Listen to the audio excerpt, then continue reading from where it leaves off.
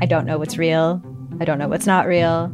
Limited Capacity is a collection of 6 darkly amusing stories about the mysterious ways we interact with the internet and with each other. There's something going on with him.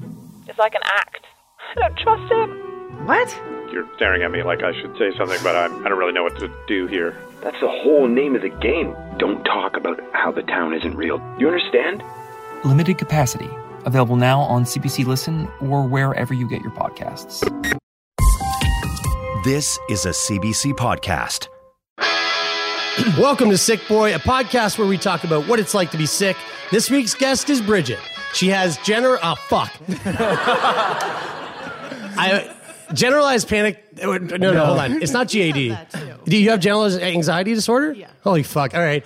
Just give me one thing. I got this. Here we go. Oh, this is so silly. This stays in. Welcome to Sick Boy, a podcast where we talk about what it's like to be sick. This week's guest is Bridgett. She has panic disorders, generalized anxiety disorder, and agoraphobia. Let's talk about it.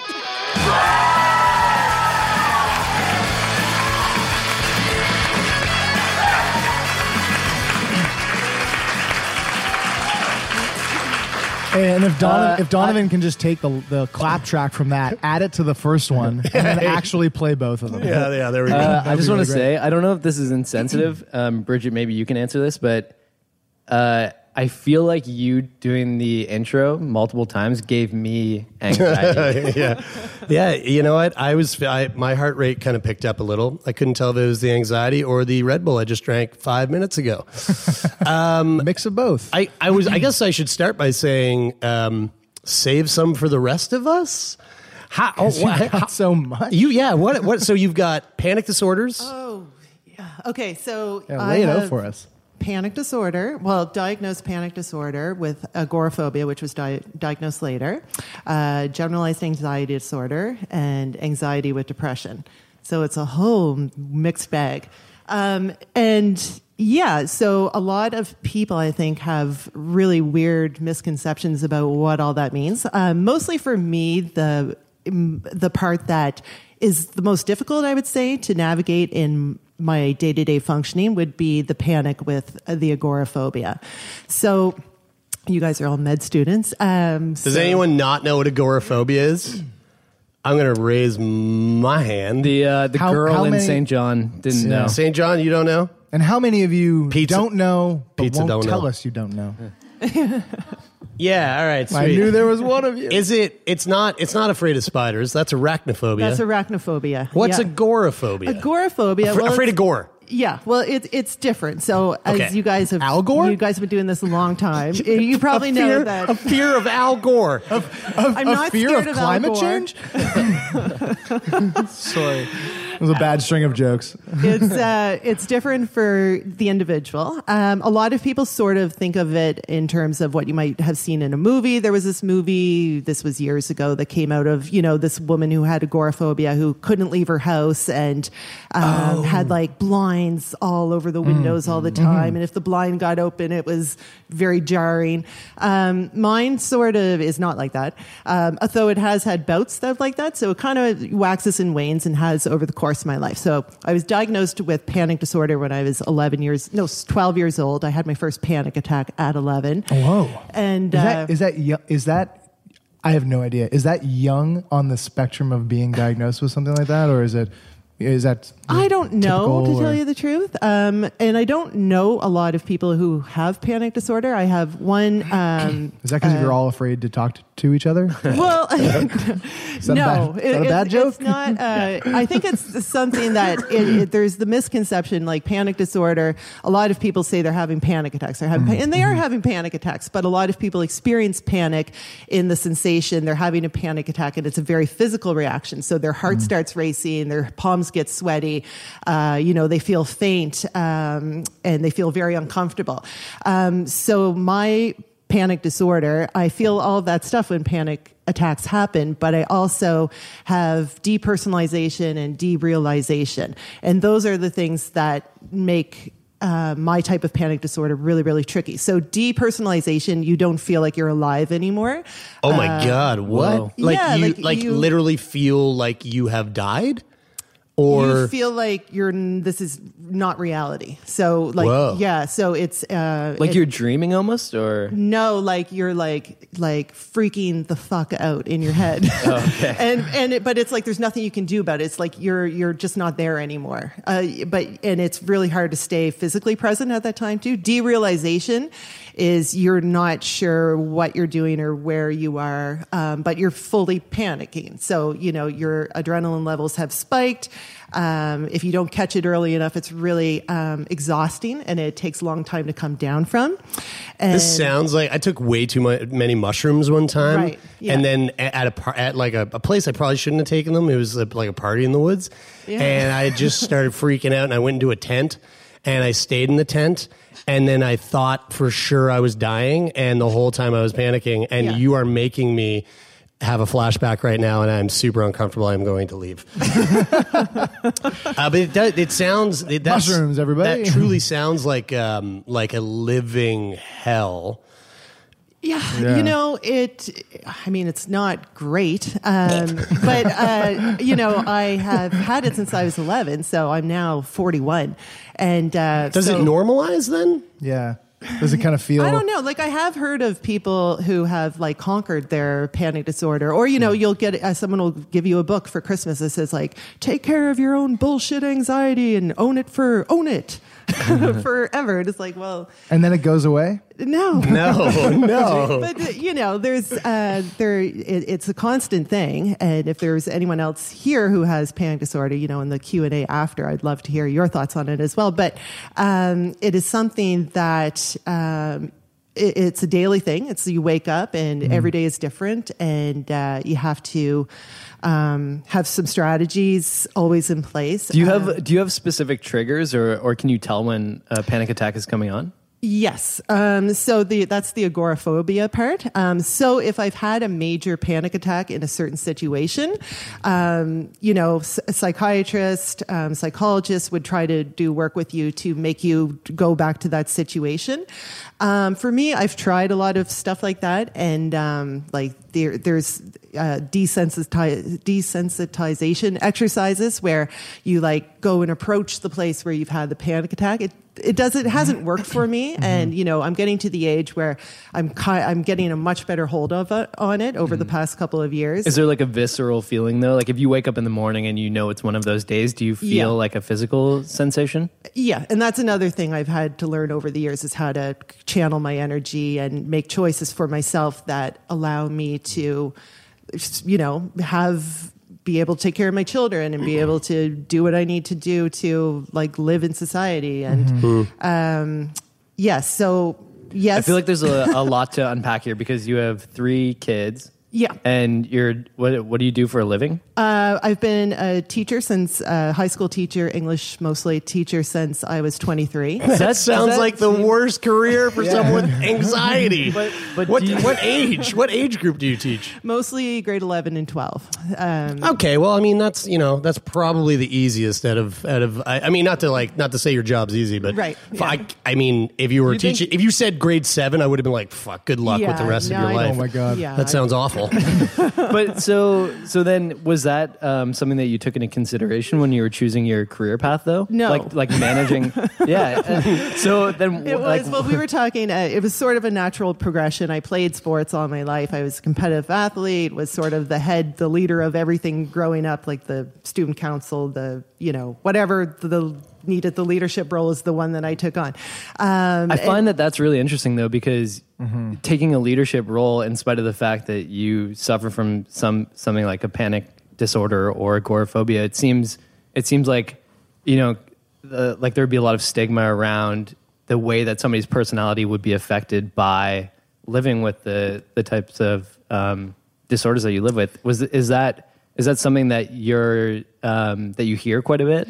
Well, I think a lot of people who have sort of like major anxiety issues are probably, and there's there's no theory behind this or anything.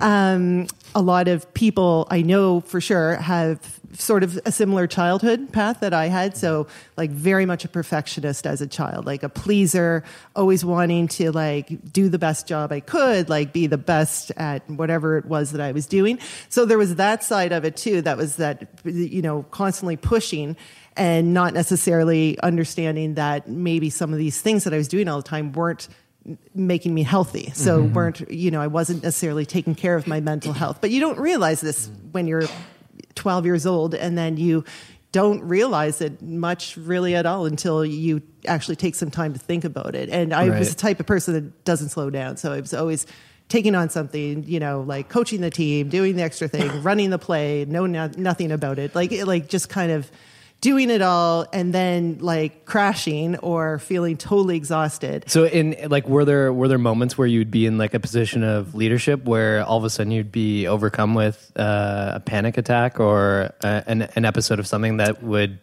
kind of pull you out of that moment or negatively affect you? No, not really. Like I did have a particularly challenging year. I don't know. It was like a bout in teaching where I was feeling really hyped up all the time to the point where my classroom was on the second floor, and every day, like it was just these weird coping strategies to try to get comfortable in the space, because I did have a panic attack in class one day, and the kids wouldn't have noticed, but it was very hard and challenging to deal with. Yeah. How does it... I guess in English it's easy. It's like take out your book and silent reading for 20 minutes while I get my shit together. Because you can just hold the book in front of your face as you go. Because panic attacks in pop culture, like in media, are very, and obviously because like by the nature of film or television or whatever it is very visual, and they there's a lot of. It's very dramatic in terms of the body. Yeah. Is that fair for some people and just not the case for others? Like where you can internalize it and deal with it sort of in this incognito sort of way? Right. Depends on the situation. My husband and my best friend are here tonight, so they would definitely say they have seen some physical stuff that's not so desirable. But, like a situation like this for a lot of people with anxiety would be very anxiety provoking. You mean like live audience recording? That's why we brought you here. We were like, it's going to be crazy, dude. She'll make her have a panic try to attack flip on the air. table and like smash the glass over her head. That's what Jer was hoping for. So back to this classroom thing, I did have a bout where I would go into the classroom every morning and completely change around the seats to try to give myself like a different perspective, to try to sort of make some sort of shift in my psyche so that I could be more comfortable in the environment. Whoa. And I'm sure the kids thought like I was using like major doses of cannabis, or was like going through like a midlife crisis or something. Like she's so organized. Yeah. But at one point, wait, were you doing it while the kids were sitting in the chairs? No, I would come in a bit. that would be. I have done stuff like that, but it would be like, okay, this morning I've turned you all to. We're not facing any kind of a board today. We're going to face outside the windows in the classroom, and I'm going to write with like a erasable marker on the windows, like a beautiful mind or something like that. And the kids would be like, okay. And that's really actually brilliant. Like because they don't know. They don't know. They don't know. They just they don't roll know with anything. stuff. Yeah. Or it'd be like, sorry if you're like a first year and you just got out today, of high school. we're going to get into small groups, and I'm going to come around and then take each small group out into the hall, actually in this hall by the door where I feel a bit more comfortable today. And like, let's go, sort of thing. And they're like, whatever. Like, Were you the cool teacher? Were you the teacher that the kids were like, oh yeah, I can't wait to go to class today. Who knows what's going to happen? She's always doing wacky things. Interesting things. I at some points, I think like when I was younger, my ego was a bit more involved. And as happens. But I was actually about to tell Brian this story before we went on about my sister, younger sister, sitting down with a group of former students that I was quite close with, and they were at a bar and they were having some drinks, and then it came up that I was Miss Brennan, and they were like, "Oh my God, Miss Brennan!" And like as she's telling the story, I was like, I know exactly what she's going to say here, that I was like the teacher teacher that like made the difference. And it actually ended up, it had been a group of guys that she was out with that I taught. They were like, she was the hot one. And I'm like, your anxiety starts to spike. Oh no, it was just so disappointing. I'm like, oh God. I wanted to thought be that was, inspiring. Like, yeah, I thought it was going to be like, I was the favorite.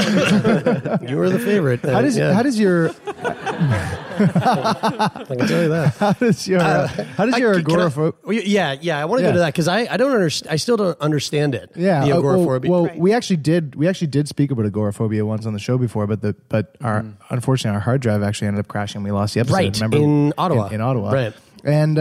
And sort of similar to what my question about kind of like pop culture versus reality, like agoraphobia, and I think for a long time I didn't really know exactly what that was, but then somebody used the word recluse, and it was like, oh, like an agoraphobe is somebody who's a recluse and like never leaves their house, and that's the kind of the image that I have in my image or thought that I have in my head.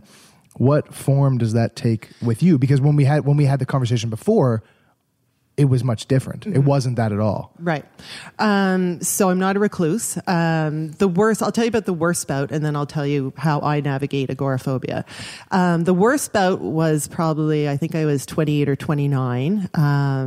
And my husband had gone to Toronto, I think, for a few days. And I was having a bad bout with anxiety in general. And I was about to like get in the car and drive down to visit my parents who live in Porters Lake. And all of a sudden I got stuck at the door. And it was like, I could not leave the house. Like you were running in, like as if you were running into a physical barrier? It was more like I don't have the confidence that I can successfully get in the car right now and drive without having a panic attack. And so that was probably the most challenging period. My best friend Sarah up there, I had her come over and I think we ended up drinking a bottle of wine or something but it was like just trying to kind of get through it, and it passes. And that's the thing, like with mental health, and this is why I love so much what you guys are doing, like these episodes pass. So like, some people go down a rabbit hole like that and think like we're never going to get out of this. This is my life now. Right. And it sounds very much like mushrooms. Yeah. Like you said, Jer, it really does. I haven't done mushrooms, but, well, it's kind of like that. Yeah. So agoraphobia. Don't. Maybe I'll try. No, you probably shouldn't do mushrooms. So agoraphobia. I got a bag right here. Let's do it. So agoraphobia Never invited for me back to now Dal again. is mostly I really have a lot of difficulty driving on a highway, especially it's mostly situations that I don't have an immediate route of escape. So it's like I have this map in my head that I have to navigate and know the exits and the ways to get out of things before I'm willing to do them.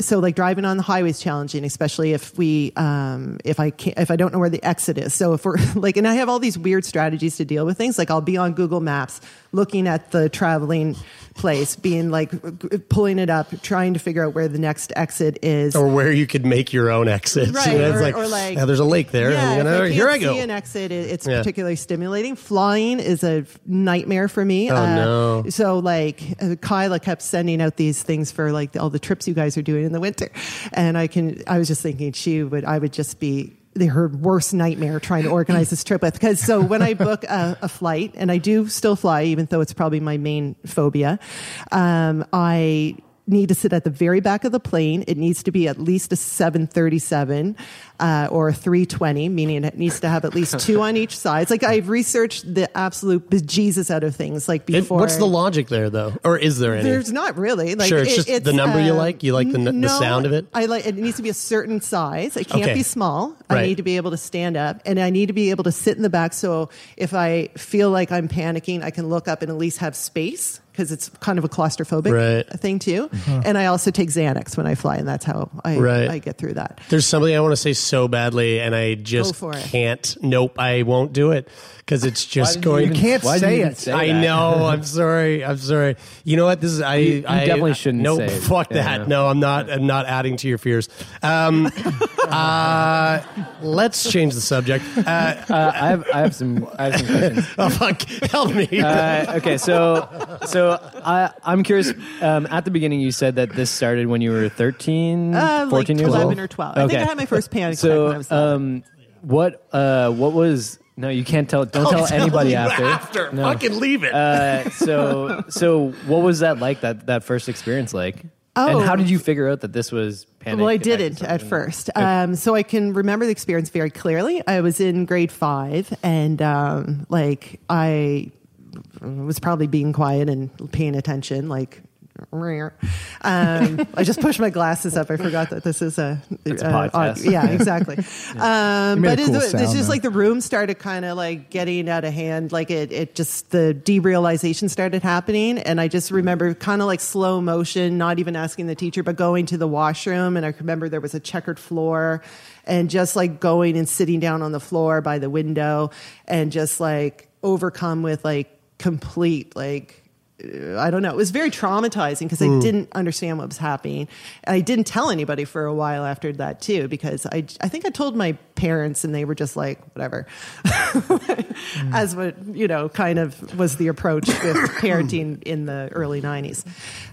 So yeah, that was the first time. Yeah. Okay, and then was there? You said that wasn't the first time that you didn't find out that you were having a panic attack there. Right.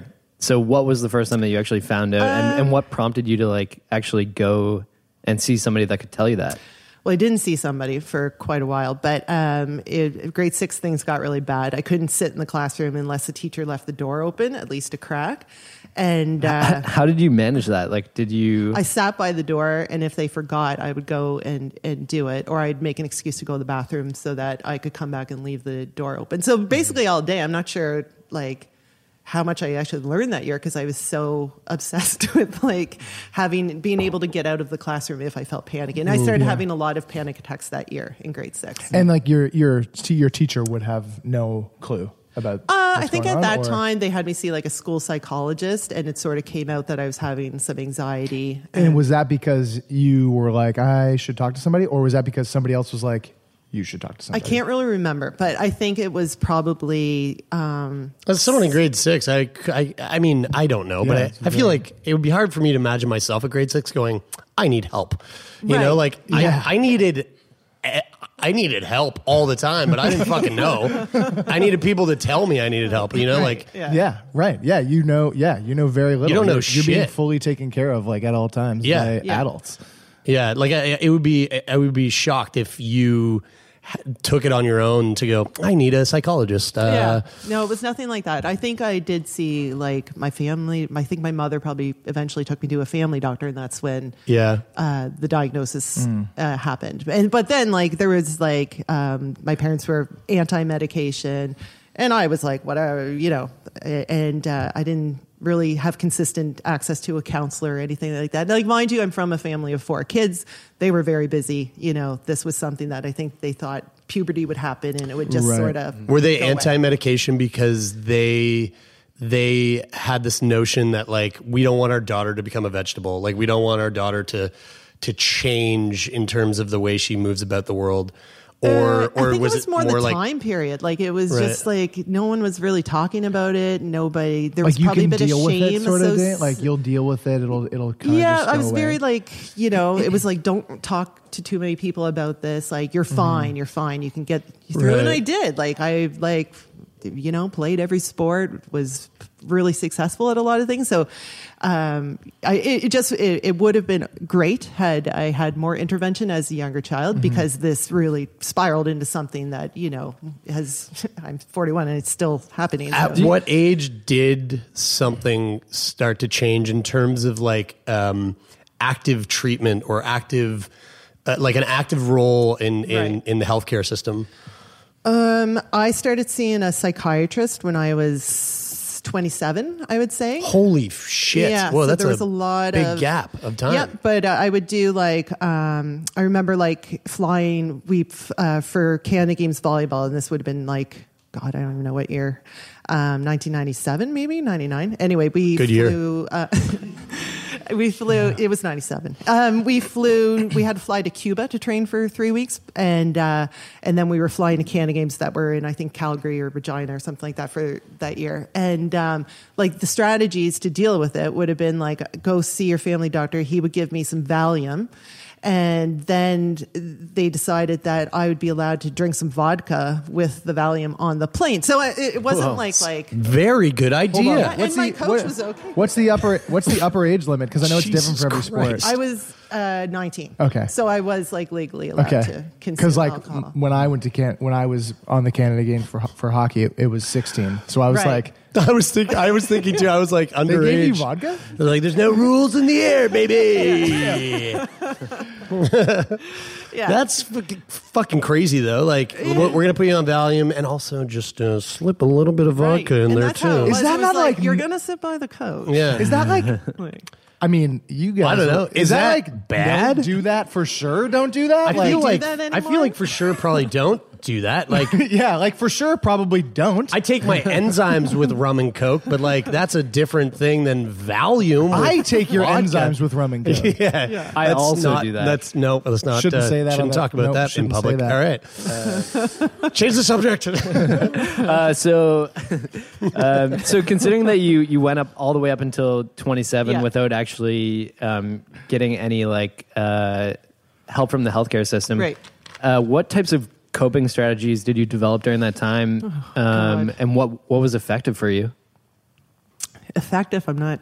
Well, I did things, so I guess there was some effectiveness. What was not effective? Oh, that's a good question. Well, paddling, for instance. So, being a competitive paddler, if we were training in like K1 for the day, I would like basically do a ton of extra work to the workout because I didn't want to be in the middle of the lake. So I would do my training like circumventing sort of like close to shore. Yeah. So like if it was like a timed 1,000 meters, I would probably have done like 1,700, I guess. Like, so.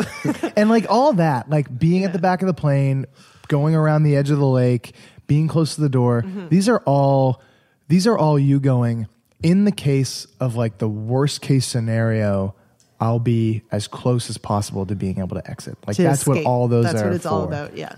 Do you do it in like movies and like in like the bars, things like that? Okay, I haven't been to a bar in a long time, but no. Huh. Okay, so interesting. Considering like when you do that, and for example, when you're paddling around the lake and you're staying away from the rest of the group, what type of story are you telling yourself in your head that makes that? Is it a story that makes that okay for you, or that makes that normal? Is it just a fear that you're trying to overcome? I'm just trying to get through the workout, really. There was a lot of like. Did you like feel like, oh, I'm different from everybody else? Because, oh, absolutely, yeah. And did that like affect the way that the way you formed relationships? I don't know. I'd have to ask Sarah. Well, she's probably not the person to ask because she's here. She's so here, yeah. evidently, you guys are friends. So. I've always been pretty social and have made friends easily. I have a lot of friends, but I have a group of really, really close friends, and I would say I'm a very loyal and really hold those people to. Was this really something high. that came up in conversation when you first started dating your husband? About what? Like panic disorders and agoraphobia? I don't think so.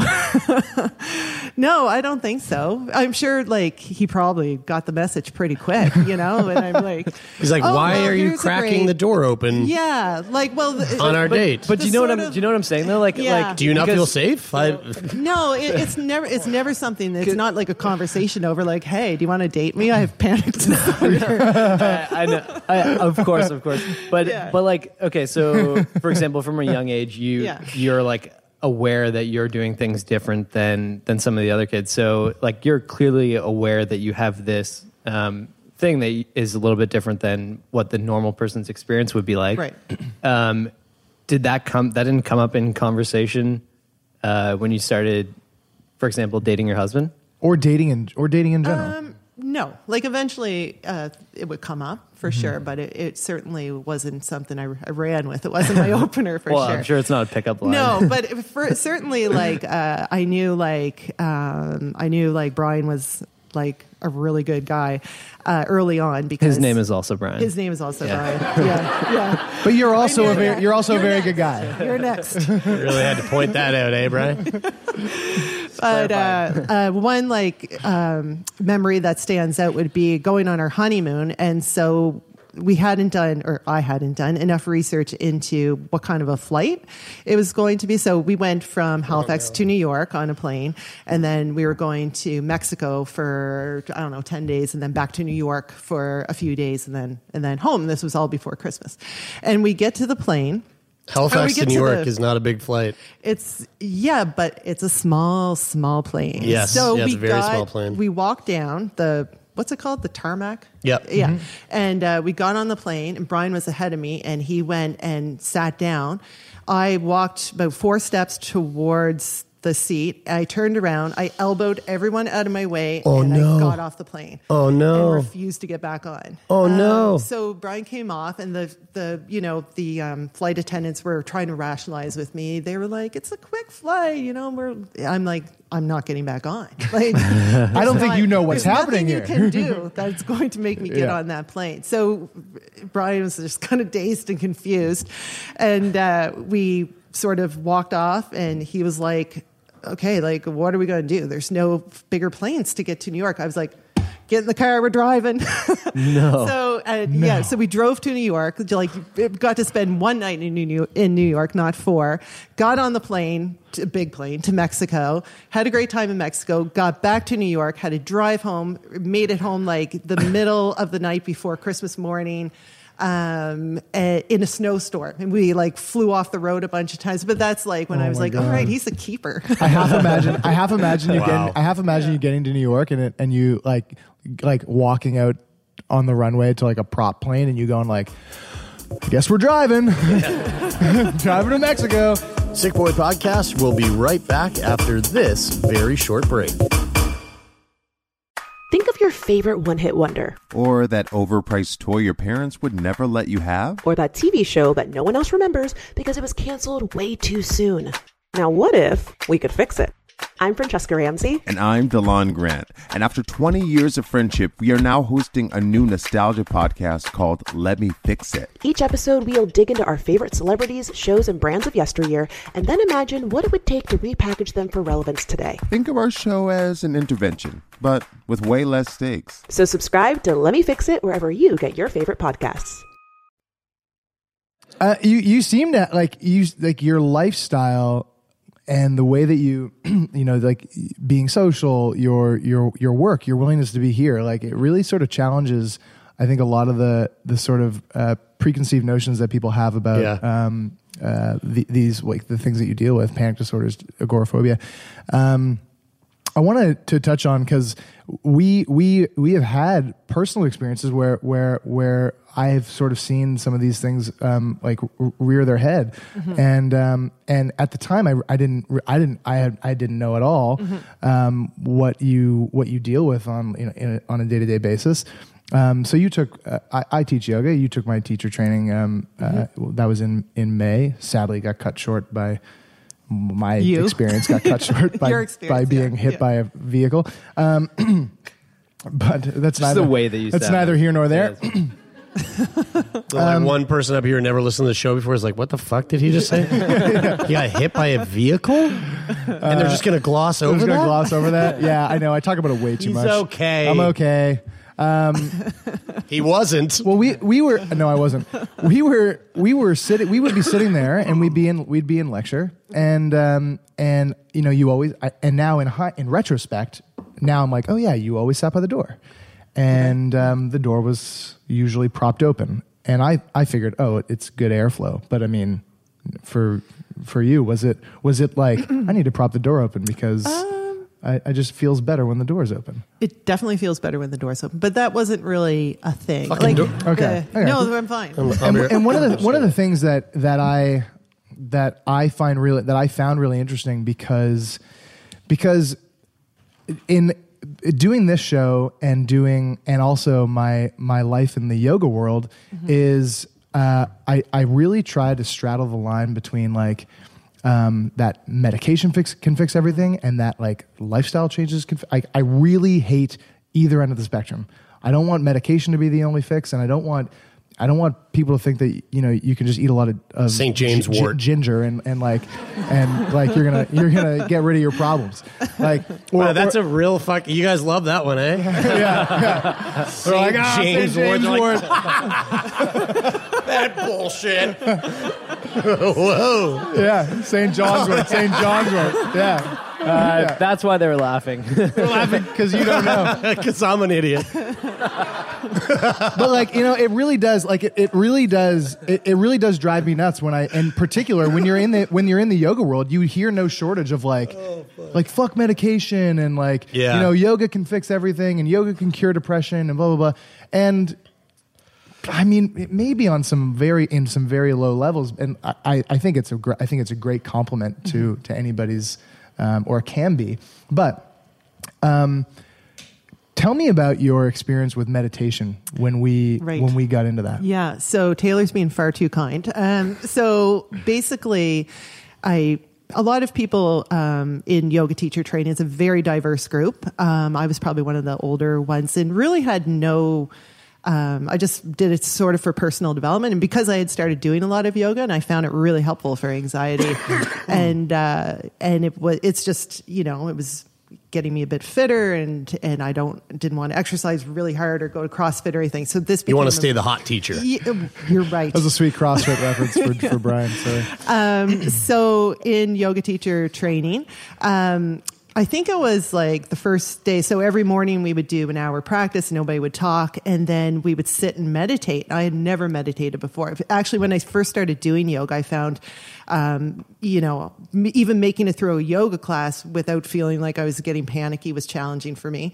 And then I got more and more comfortable and could stay in Shavasana, which is where you lay at the end, and without panicking and wanting to leave, and sort of keeping my head present. So I really thought I was at a point where I could do this training.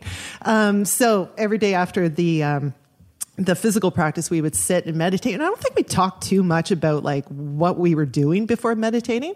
And so we would sit there and we get all propped up, and I feel like everyone else had done it, a lot, or at least some, and I had never done it. So we'd sit there and it'd be like, maybe they would kind of bring us into it, or it would just be like, quiet, close your eyes. And I'd close my eyes and I would start bawling. It was like this angry narrator came on my head, started screaming at me, like telling me horrible things. Our twin boys were very sick as infants. I kept seeing them in the hospital over and over, like with things hooked up to them. And just like a lot of sort of trauma kept coming up. And like immediately?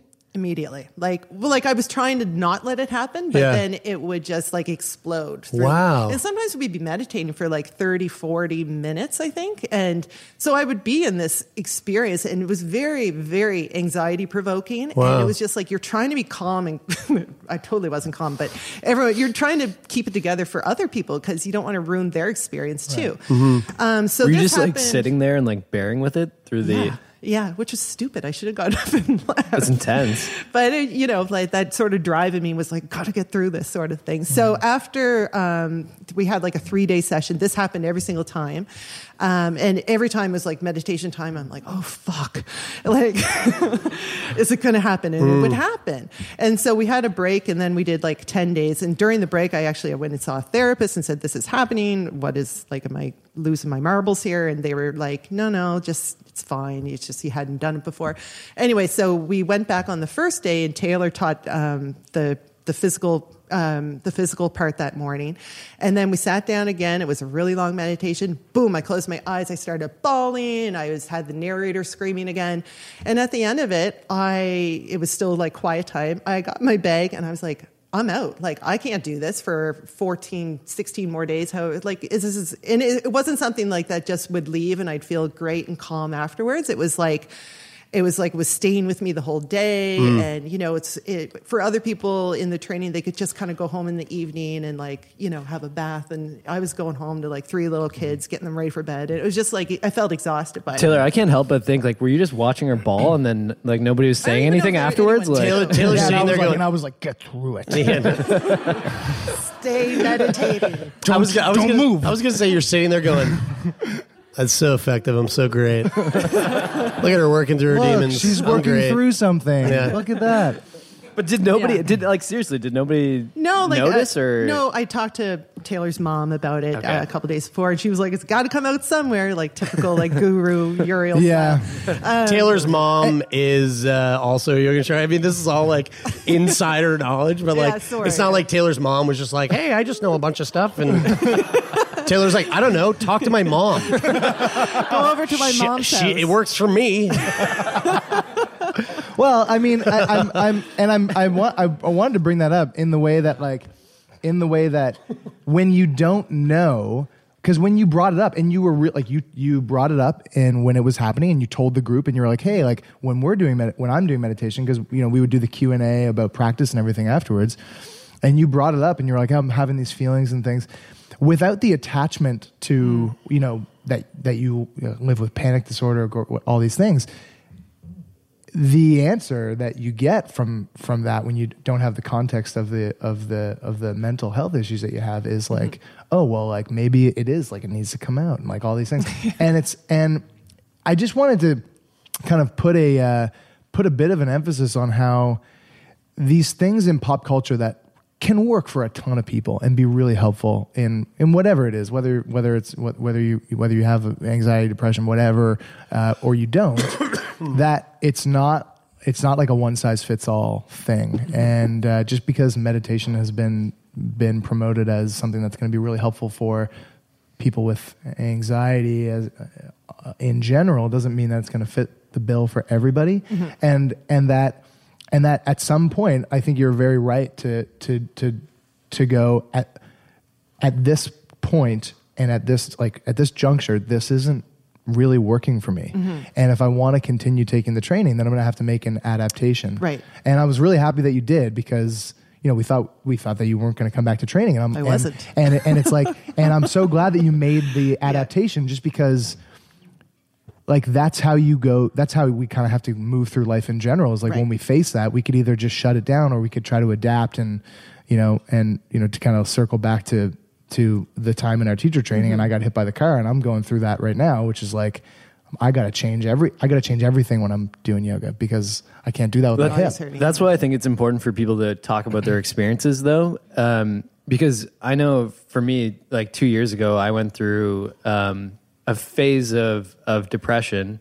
It wasn't chronic depression, but it was just, there was 6 months where I just didn't feel good. And I realized that I went to my doctor, and he asked me if I was getting outside and being active. He asked what my diet was like. He asked what my sleep habits were like, and they were all shitty. And when I changed those 3 things, there was a profoundly positive effect in my life. So if I looked at only my experience and said, well, people just need to sleep, eat well, and exercise, and they can feel fine. What's the cure for CF, Jer? I believe it's like 7 hours of sleep a night. Yeah. For like 5 nights straight. But like at 3 a.m. every morning, you have to wake up and say the Lord's Prayer. But the point is that it's surfing. It's way too fucking complicated. But the point is that worked for me, but it doesn't work for everybody. And I even noticed that like last week. We were on a trip for a week, and we didn't sleep very well. We had like incredibly late nights. I always eat like shit when I'm with you guys, and I didn't exercise at all. Hey man, that's not on us. And it's a mob mentality, man. Jesus Christ. And the first 2 days of this week have like been pretty hard for me. And so Same. I realized that, okay, when I'm feeling down, I need to make these changes, but they're not going to work. Those things only aren't going to work for you. Well, it's helpful. And if, strangely enough, we did this 40-day yoga thing, like after the training stuff, and I really stuck with the meditation, and it's awesome now. And oh, cool. It's making a huge difference in how I feel. I feel way more grounded than normal. And probably narrator, a lot that more negative narrator voice is no longer popping up, or really less? good when I'm like, I have a yoga practice almost every single day with some form of meditation. and I feel excellent when I'm doing it. And then like, the kids are screaming. So it lasts while I'm like in the practice, but I do feel like some residue from it, like throughout everything now. And do you find that that doing it more, like doing it on your own terms is a lot more helpful than being like, we're in a group and we're going to do this now for this set amount of time? Yeah. It's especially helpful if you can't. I can't push myself by myself as much as I would in a class. Sure. So I do find it helpful to go to classes. But definitely you can work through some things, and I'm teaching a bit now too. So it's helpful to like figure out new ways to put sequences together, and anyway, it's sort of become a lifestyle, which is a positive thing. Yeah. One thing that I'm curious to know, and we're sitting in front of a bunch of med students, future adults that are going to be pumped out into the system, and some of them hopefully will be there to aid and help people like yourself. But also I know that through, we've been doing this show now for 4 years. We've had well over 230 conversations. We try to do an episode a month, at least once a month, that touches on mental health. And through those conversations and through just the general media, like I know that there's a lot of issues within the medical healthcare system. I know definitely Nova Scotia has had its fair share of issues. Have you gone through any hardships in terms of that system? And if so, what are they? Yeah. And then on top of that, and I can ask this again if you forget, because I know this is a lot, is there anything that you would offer up to these young minds that might help them going forward in their career, regardless of whether or not they get into mental health or not? Right. Absolutely. So I had a psychiatrist from age 27 till I had my first child and I was 35 having my first. And then she closed her practice down and moved out west. And then I was just dropped. So like there's, and you've heard this story a zillion times about, when a doctor closes their practice, there's nowhere to go. So I wasn't picked up by another psychiatrist. So I was just kind of, floating for a long time. And I still am really, with the care from my family doctor. I mean, I feel really blessed that I did have that 8 years with an amazing psychiatrist, because we tried all kinds of different medications, had very little success on anything. But I really had, some really good guidance for a long period of time. After I had my first child, because I was referred to the IWK through a psychiatrist with the IWK picked me up. And I only had, I think, 3 meetings with her, and it just wasn't a good relationship. And and that's what it's all about in terms of getting your patients to trust you, and developing a rapport and being present for them, and listening too. You hear a lot of times, and doctors get busy, and you guys will be stressed and overwhelmed, of course, but you have to remember that all these humans that come in front of you are really there seeking some sort of support from you, and it's so important, to give them that time and that space, even when you're running your arse off. What was the second part of your question? Sorry, I kind of went ramble. I think you kind of nailed both of them right there in one. Yeah. The question was, what issues did you run into? Yeah. And then the second part was like, what advice would you offer? Which I think you really did do that. One more piece of advice is, once you do get a handle and feel like you have a relationship with someone who has mental health challenges, you need to trust them a little bit. I know my family doctor, we have a pretty good relationship now, but at first she was like, you're going to stay on this prescription. Every person who has anxiety who walks in my door, I give them this drug and I just see them calm right down. And I'd be like, okay, well, I can tell you I've been on, 10 different drugs and none of that has happened. And then she would be like, I will never, ever give you any Xanax. I was like, okay, but all I'm asking is for, 10 Xanax, and all I will do is keep them in my purse. And I might take a couple if I'm going on a flight, or if I'm in a particularly challenging situation, I might take something to get me through the situation. But and I know like a lot of doctors are wary, but once you have the rapport and understand that probably this person is not abusing medication, then you got to work with them in terms of they may already know what's helpful for them, and don't be scared just because you're worried they're going to develop some sort of addiction. Get a face tattoo, right, or a neck tattoo, right. or a neck tattoo. Yeah. I just wanted to point out the fact, and something that's come up in conversation with us a lot lately is you mentioned we try to cover mental illness at least once a month. Yeah, but the fact is that everybody has mental health, and when you're dealing with physical illness, managing your mental health is something that's extremely important. Totally. Yeah. I mean, like with cystic fibrosis, we've been speaking at a lot of conferences and different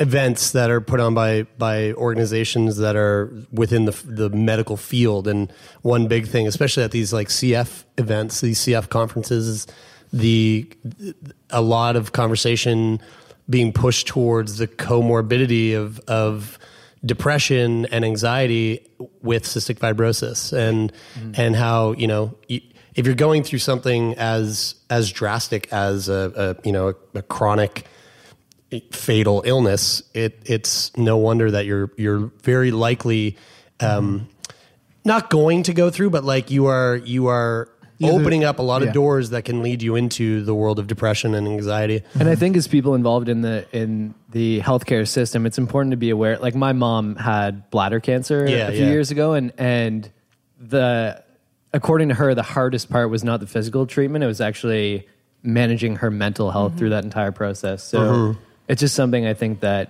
there needs to be more of a light shone on it. Yeah, which until that conversation, I really didn't think about. Or like when I got hit by the car, and it's like, oh, you can go see a psychologist because like maybe you're fucked up about cars or roads or bikes or whatever. And I'm like, I don't think I am, but maybe I am. So I should go see a psychologist and figure it the fuck out. So because like it can be available, and you can sort that out. I wanted to ask you from something that you mentioned when we started about how, in the early 90s, it's kind of like a, just deal with it and like it'll sort itself out sort of mentality, and where just like mental health and how we view it as a society was then. How do you see that now and the changes that have happened? Oh my God. Like, I'm so happy it's 2019 and, that we're having this conversation. This conversation would not have happened in the early 90s at all. And I think there's more tolerance, and I think there's more acceptance. And I think slowly people aren't scared anymore of the I can't say that, but I think the stigma is being reduced in terms of people having the confidence and knowing that their problems aren't going to necessarily fall on dead ears. I think our parents, or my parents, I should say, I'm not sure if we're in the same generation, but our parents' generation are still a bit kind of like, what's happening here? They don't know how to refer to anybody or talk to anybody. But I find even, for instance, our one of our twin boys was just diagnosed last month with ASD, which is autism spectrum disorder, and I know we're talking about yoga. It just keeps coming up. But I was a couple of weeks ago at Taylor's partner Kyla's class, and I was telling her this, and she was just stopped and she was like, "ASD, okay, so what is that? And is that like the term I should be using now?" She's Kyla. So she's awesome. That's so Kyla. But it's just like that before. I'm not sure I would have ever brought that up, or I would be like, "Oh my God, what are they going to think about like?" Are they going to think my kid is like going to be like in a learning center or something like that? Or, but there's so much more knowledge available about it now. Or even if someone brings up something to you and you don't know about it, people are like seem very happy to, or more open to be able to answer questions about what it is, so I think it's like, I'm just really happy we're living in the time we're living. I feel like we sort of straddle the line in terms of like sort of the same way that I remember what it was like to not have the internet. But I also pretty much grew up with the internet, but I have that vague recollection. I sort of feel like that's the same way with mental health. Like I kind of I feel like we've come into a different time. Not that it's where it needs to be or where it ends is right now, but that I very much do remember a time where it was very taboo, and probably not that long ago, like 10 years ago. I'm sure it was a very, very, very different time. And since then, and then for sure since we've been doing the podcast, more so, I think probably because we're just in that world a lot. No, I think it's like just due to us. Like, I mean, I think we're just we're changing like the world, dude. We're just championing and championing. But I think you're right. Like, you know, it's like I feel like every month there's a new, and I recognize that this is kind of maybe a dumb way of thinking about it, but I do find it kind of interesting. It's like every month there seems to be a new celebrity or sports star or someone who comes forward and goes, "Hey, I have anxiety." Or I've been going through depression, or, you know, Bill Hader just recently came out and did this like video journal where he basically just spoke about his anxiety disorder, and it's fucking beautiful. It's awesome. It's amazing to see. Yeah. That wasn't a thing when we were younger. You know, Right. the time clearly is changing, and I think there's something really, really great about that, because it's only going to help. It's only going to help the younger generations that are coming up behind us. And yeah, so I mean, I want to say thank you for, first of all, for showing up. And it's one thing to sit down in a recording studio with the three of us and have a conversation about what it is you're going through. Now, the three of us in a recording studio, and to sit down with you talking about anxiety and agoraphobia, like, that's one thing. And then it's a whole other thing to do that in front of an audience of strangers that you don't know. Like, that to me is so, I'm not looking for to push out that like inspiration porn type thing, but like, I really do think that that's fucking courageous. I think that is, I applaud you for that. And yeah, go for it. Like, I think it's, don't hold back. Because as much as we're trying to do this, we couldn't do it if it wasn't for people like yourself. Right. And that's the most important part. So, well, yeah, thank you. Again, I just think when I found out that Taylor was part of this through yoga teacher training, sorry. We love yoga. This whole episode has been brought to you by Shanti Hot Yoga. Shameless plug. Yeah. I just think this is amazing. And I you know, and then Brian called me on Monday, and I was in my head, I was like, they must have had someone drop out.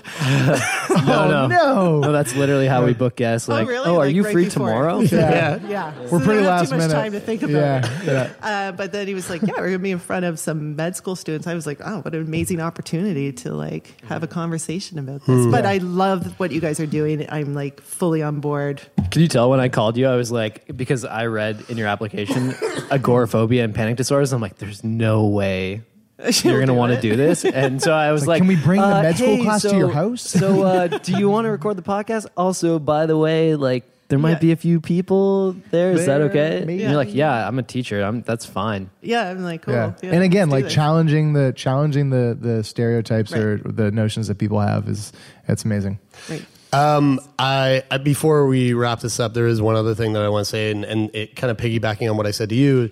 I thank you for being here and doing this, because I think it's important. But on top of that, again, what we are doing would not be possible if it wasn't for people like yourselves. Mm-hmm. You know, the people that actually take the time to listen to this, you know, on their way to work, listen to this while they're doing the dishes, like listening to this during their everyday, whether you're sick or you're not sick.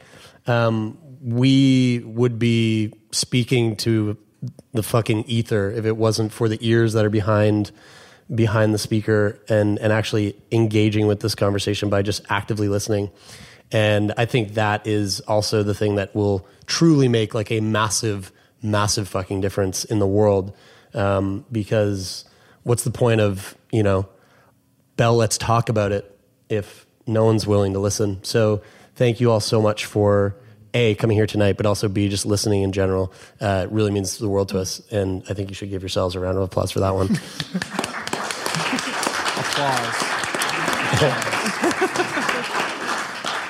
And thank you, Moncton. Wake up, Moncton. Just joking. Thank you for tuning in all the way over in Moncton and St. John. Love seeing you all there. It's always really fun to come and do this and see you from another province away. It's really St. John neat. River is really fun. Yeah. So thank you all so much for showing up there tonight and for booking the Moncton. Like, what did you just book a conference room or something? You're like, I'll take the conference room. Just patch me in. Thanks for showing up. Are we gonna take you? Yeah, we are. So actually, for the sake of the recording, I'm gonna sign it off, and then again, you guys clap as loud as you can. St. John, I'm counting on you to clap as well because we can't hear you, but we can see you, and that counts as well. That is it for this week. I'm Brian. I'm Taylor. I'm Jeremie. I'm Bridgett. And this is Sick Boy.